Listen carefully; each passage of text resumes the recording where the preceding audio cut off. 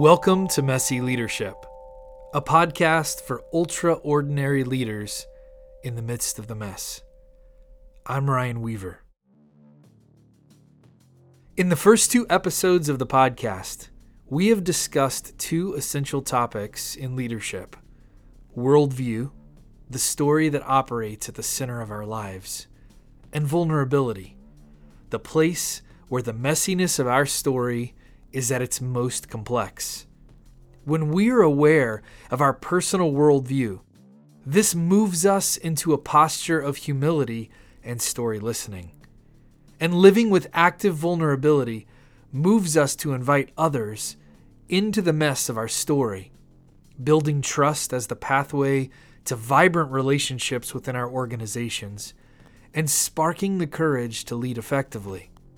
Every individual person ends up going somewhere in life, but a very small number of people end up going somewhere on purpose.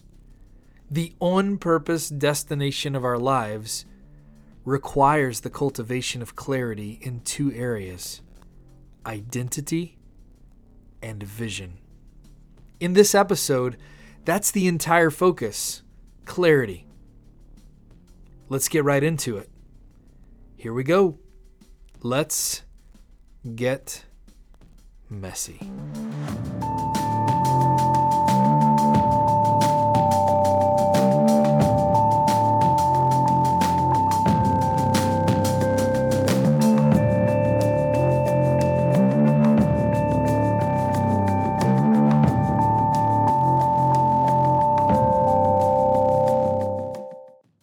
A few years ago, my sons and I were given an opportunity to tour the F-35 full mission flight simulation module at the Eglin Air Force Base in Florida. Once we cleared security, my friend, who is an instructor on the base, walked us into the hangar, through a dozen doors and photo-lined hallways, and eventually into a room that I am not allowed to describe to you. It was filled with servers, control computers, digital monitors with cables running everywhere. Suffice it to say, this networked machine is the most advanced and complex system that I have ever seen. After a few moments of awe and a few dozen questions, my friend asked the operator to queue up a simulation of the Florida Gulf Coast, and we were invited to pass through one more door into a room that contained the front end of a Lockheed Martin F-35 Lightning II fighter wing.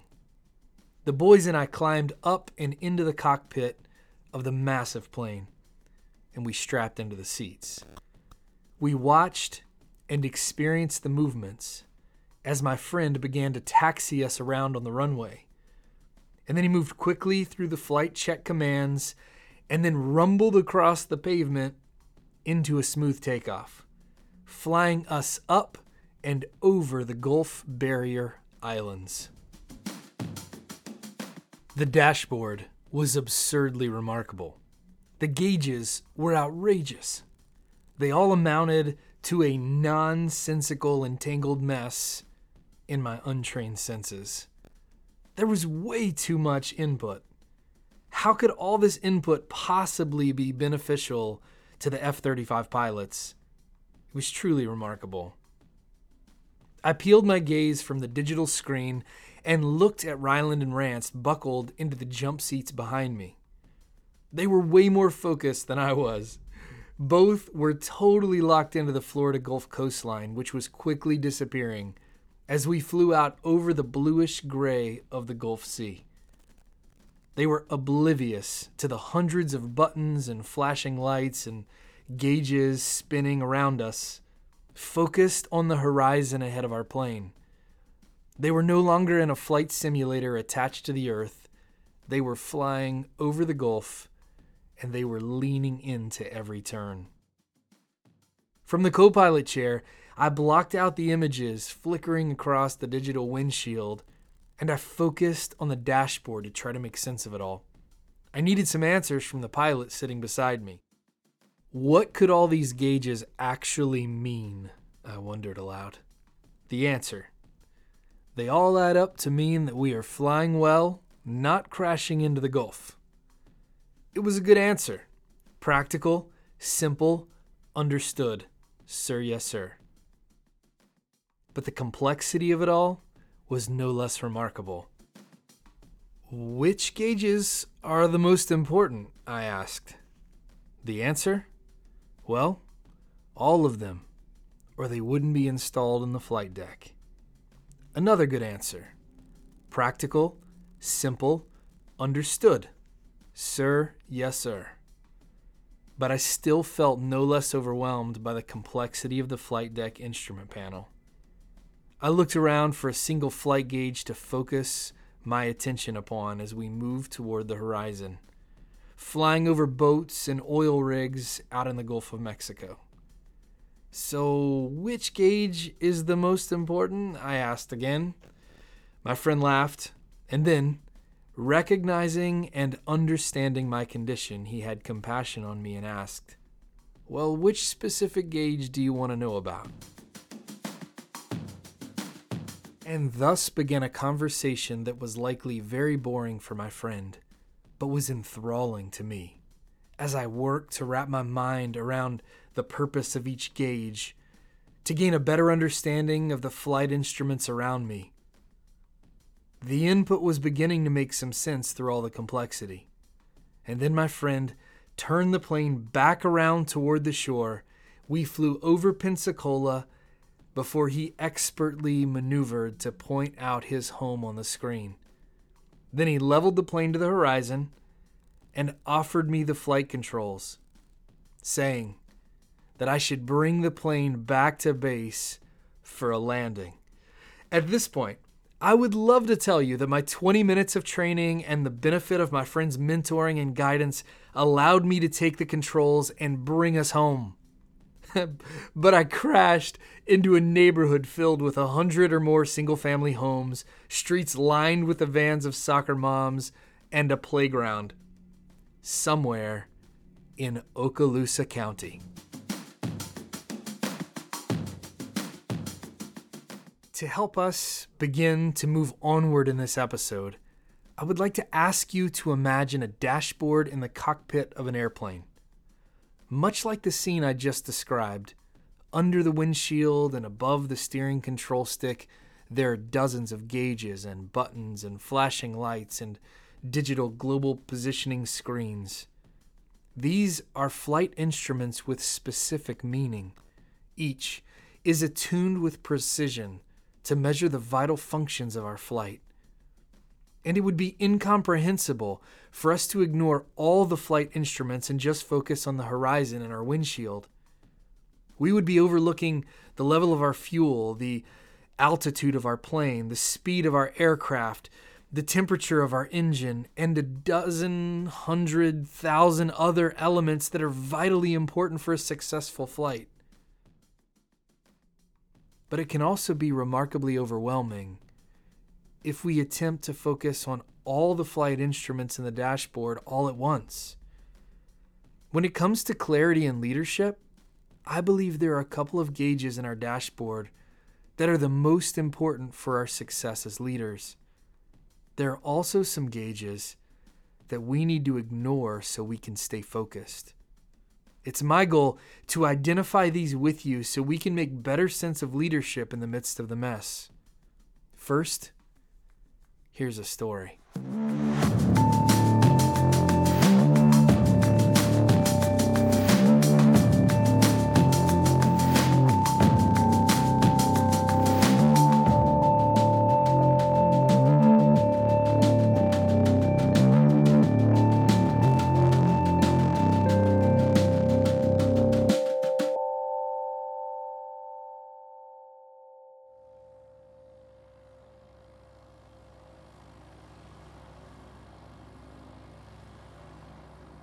On September 4th of 1936, at 6:50 a.m., Beryl Markham took off from Abingdon Airfield in Abingdon, England, in a Percival Vega Gull named the Messenger. Her destination was 3,600 miles away. An easy 2,000 miles of that was unbroken ocean. But New York awaited across the span of that distance to the west. Beryl Markham was attempting to do something that no other woman had ever achieved. She was flying solo, non-stop, over the Atlantic Ocean from England to North America.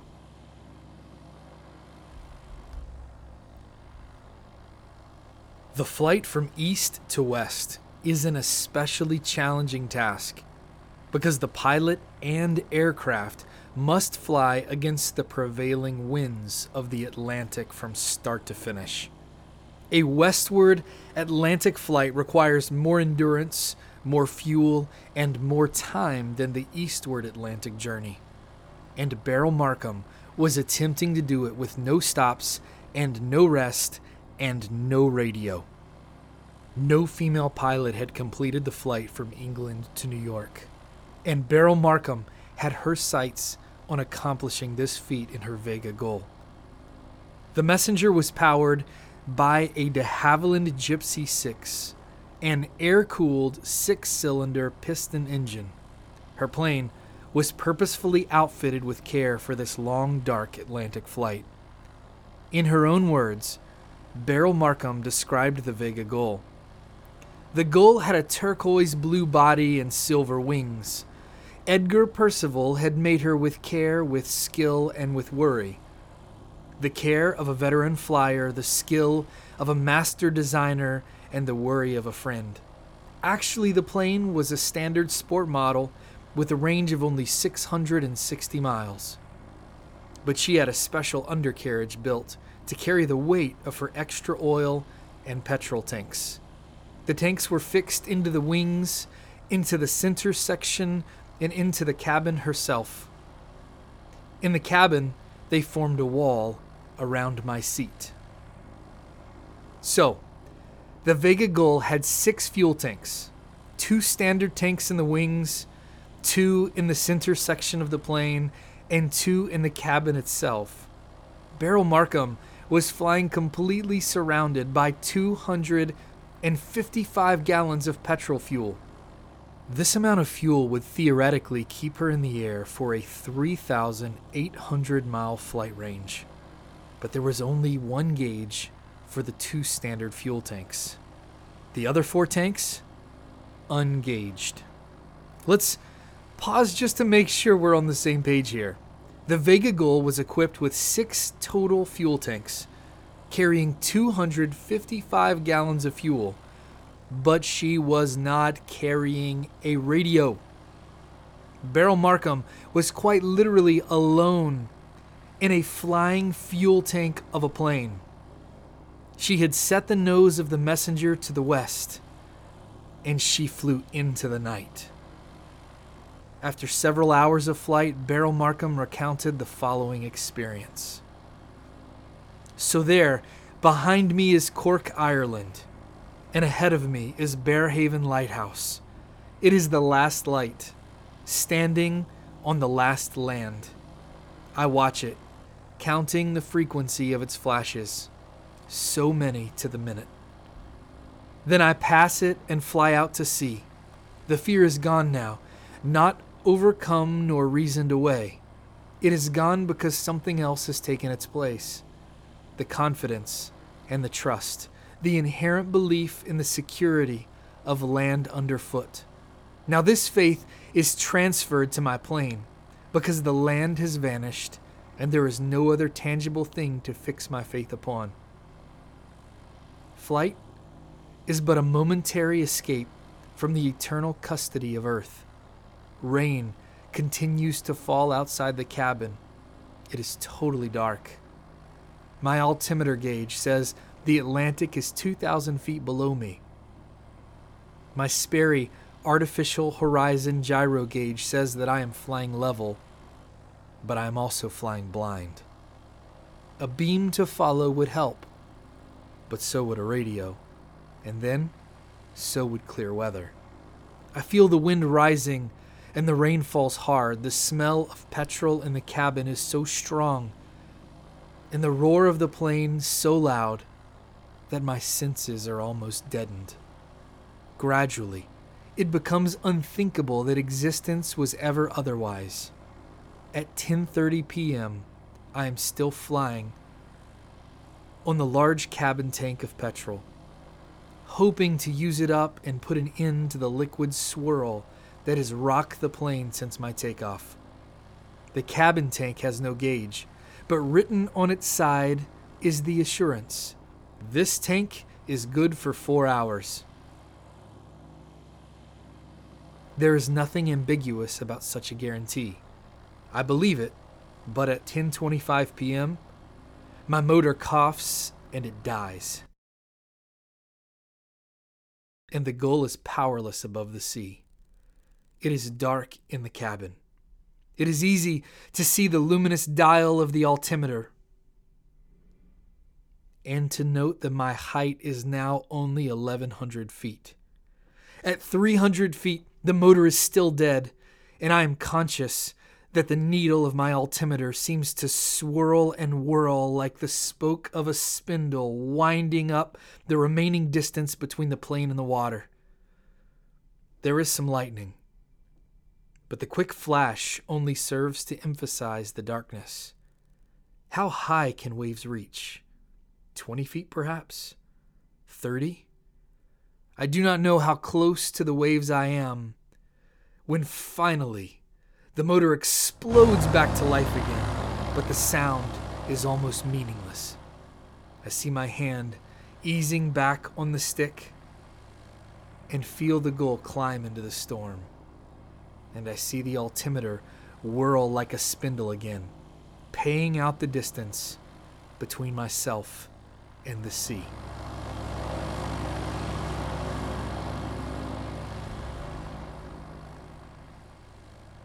After this harrowing experience over the Atlantic, Beryl Markham continued her coffee and cold chicken sustained sleepless flight, bound for Floyd Bennett Airfield in New York.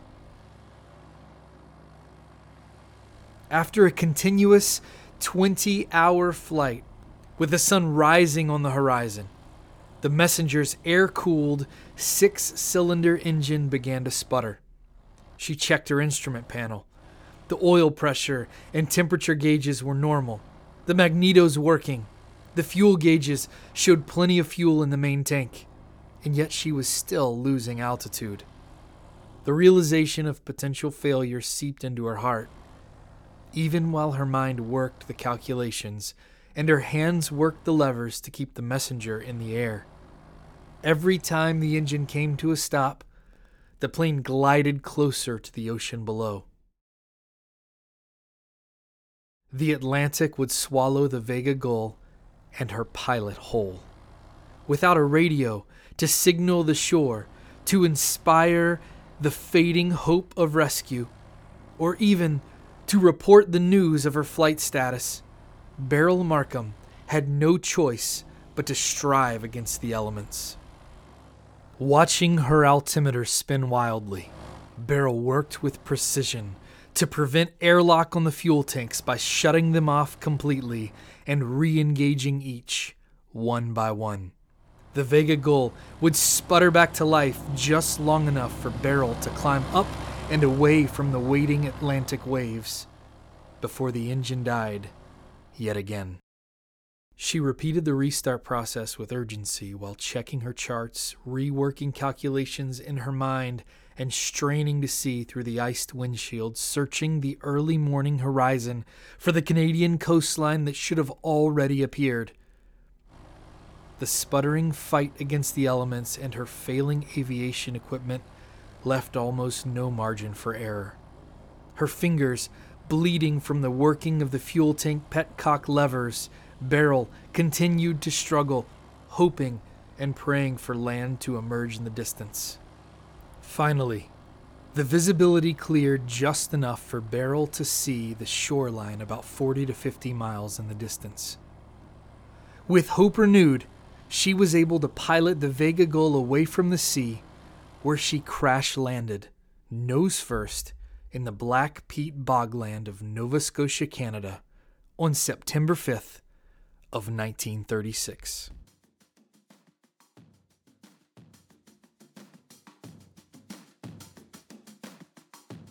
Later, it was discovered that the Vega Gull had not failed her pilot. The trusted airplane suffered from fuel starvation after the fuel tank vents froze from persistent icing. The storm that had accompanied Beryl across the Atlantic choked off fuel from the carburetor of her beloved Gypsy 6 engine. The next day, after 21 hours and 25 minutes of Atlantic flight from Abingdon, England to a nameless swamp nonstop, Beryl Markham stepped out of a plane at Floyd Bennett Field in Long Island. Crowds greeted her at the airfield. Her achievement was celebrated with a ticker tape parade through Manhattan, and she was honored by Mayor LaGuardia. Mrs. Markham receives the admiration of New York. At the City Hall, still bearing the evidence of her forced landing in Cape Breton Island, she is accorded the official congratulations of the mayor, Mr. LaGuardia. York, extend to you a sincere welcome and our congratulations on your splendid flight across the ocean. I'm so happy to be here. Thank you so much. Beryl communicated the difficulty of her experience to the news reporters. She said, "It was a great adventure, but I'm so glad it's over. I really had a terrible time. That's the only word for it. Terrible. 15 seconds more and I believe my aeroplane and I would have gone down on the water and no one would have ever known what became of us." Beryl Markham's feat was front page material round the world. She was admired by many and even met with executives from Paramount Pictures. Here's the audio from one broadcast documenting her historic east to west flight across the Atlantic.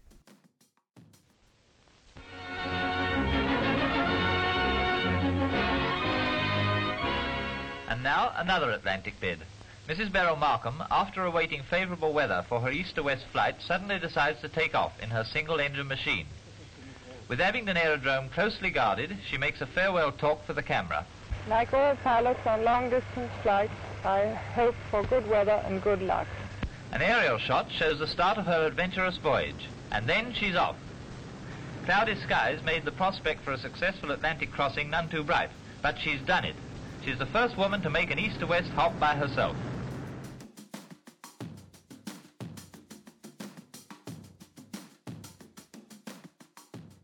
When she eventually arrived back in England from the United States, Beryl expressed her disappointment mixed with joy to the gathered audience.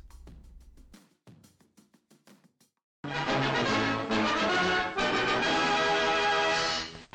everyone. I'm very pleased to be back in England to receive such a wonderful reception.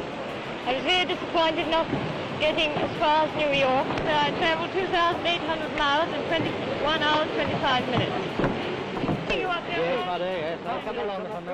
Beryl Markham was the first woman to fly from England to North America against the prevailing winds alone, without a radio, in a plane filled with 255 gallons of fuel, over 2,800 miles in continuous transatlantic flight.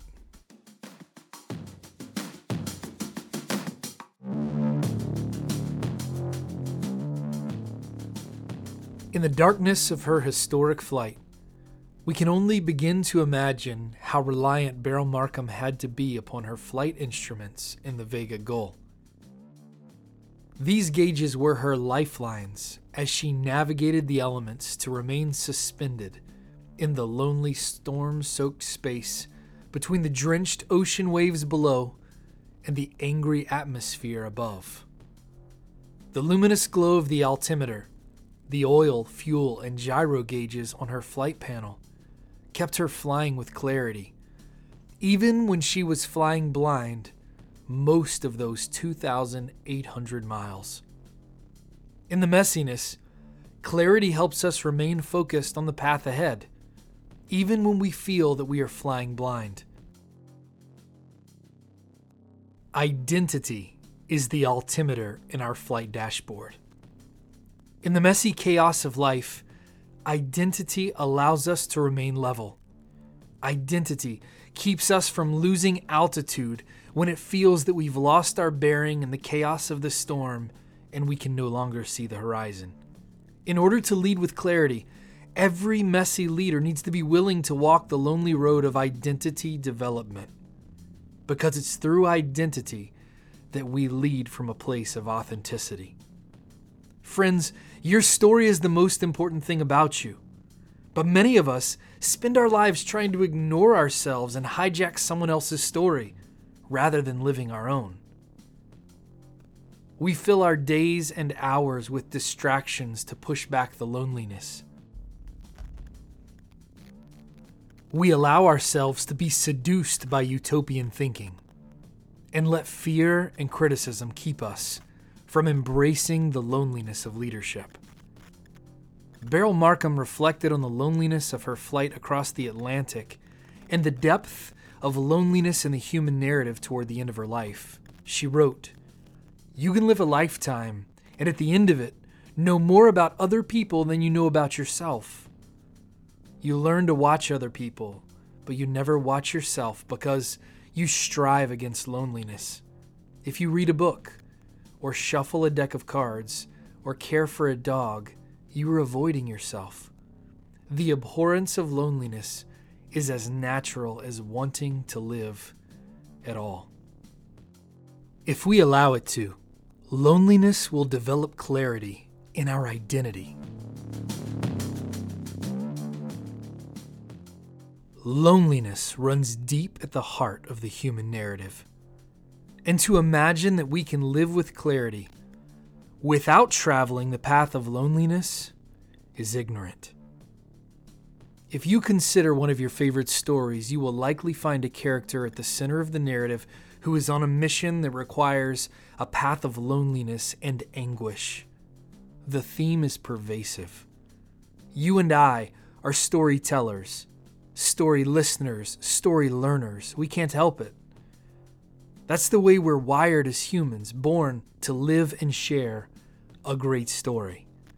The cultivation of clarity plants our story in place and allows us to be rooted deep enough that we will see beyond the mess of ourselves and the mess around us with great vision. And that brings us to the second flight instrument, the gauge of clarity in vision. Vision is the fuel gauge in our flight dashboard. In the messy chaos of life, vision motivates us to keep flying toward the horizon with passion. Vision reminds us why we were flying to begin with.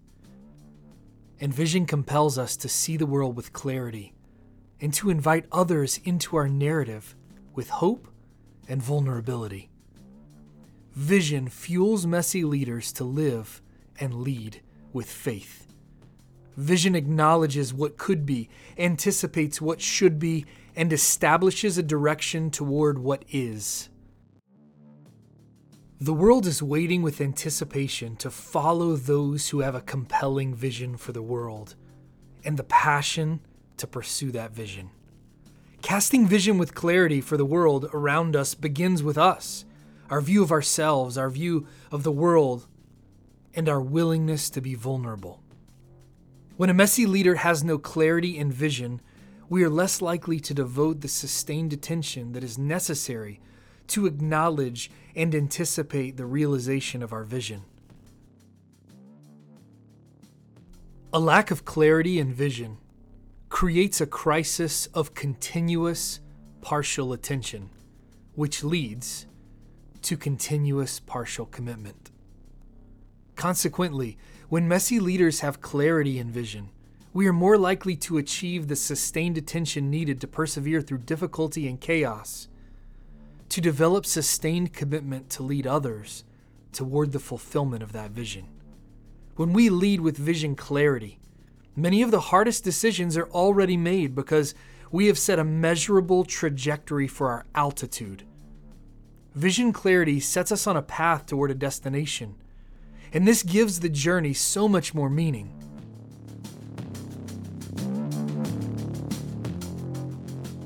If messy leaders are able to communicate their vision with clarity, and if we're able to dedicate ourselves with sustained attention and sustained commitment, then so many of the unexpected mistakes and opportunities of crisis and pains of failure will be redeemed along the way.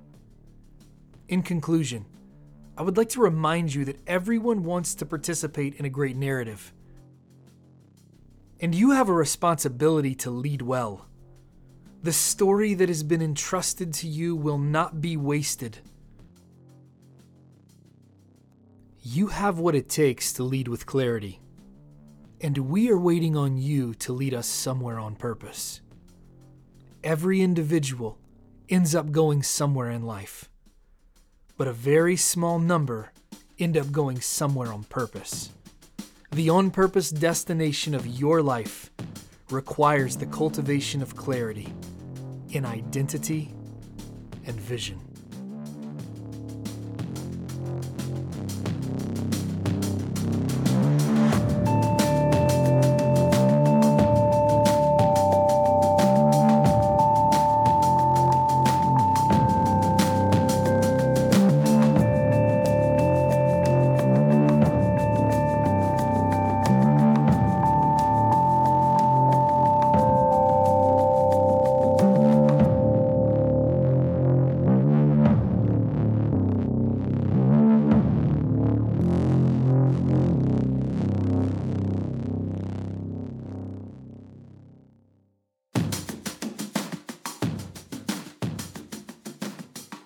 If you have not taken the opportunity to subscribe to the Messy Leadership Podcast, I hope you will take a few moments to do that now.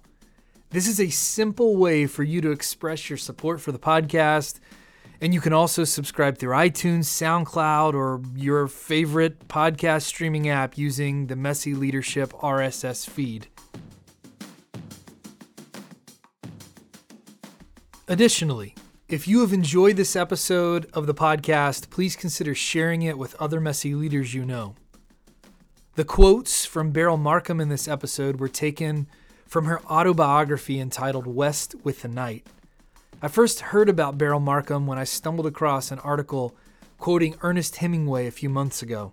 In the quote, taken from one of Hemingway's personal letters to a friend, he was so deeply impressed with Markham's writing that he said, and I quote, "She has written so well and so marvelously well that I was completely ashamed of myself as a writer."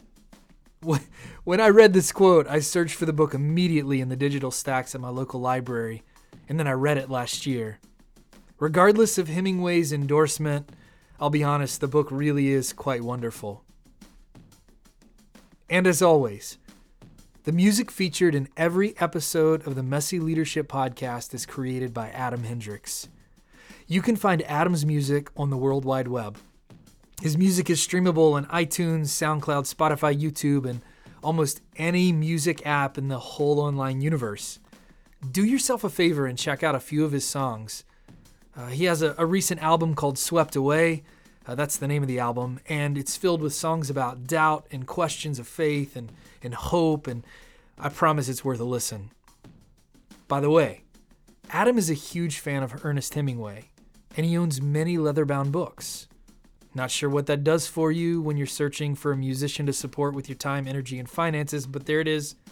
Nonetheless, Adam's music is outstanding.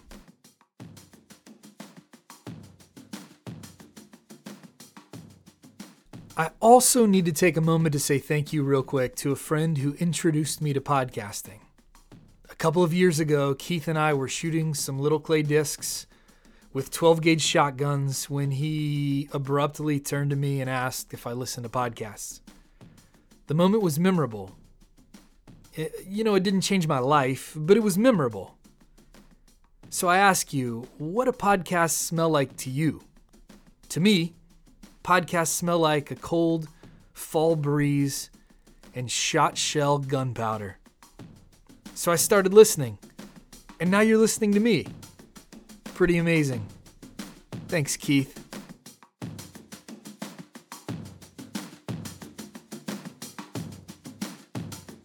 And that's it for this episode of the Messy Leadership Podcast. I have some bonus content from this episode that didn't quite make the final editing cut because we're already at 35 minutes and so on and so forth. And I'll be publishing that separate for you soon. And then I'm going to take a break for a little while. I've been offered an opportunity to teach an honors course on leadership this semester at the local university in my hometown of Salisbury, so I'm going to shift my focus to that for a few weeks. But rest assured that I will be writing and recording as time allows. I just want to ensure that I give myself enough room to learn and grow with these students for the entire semester.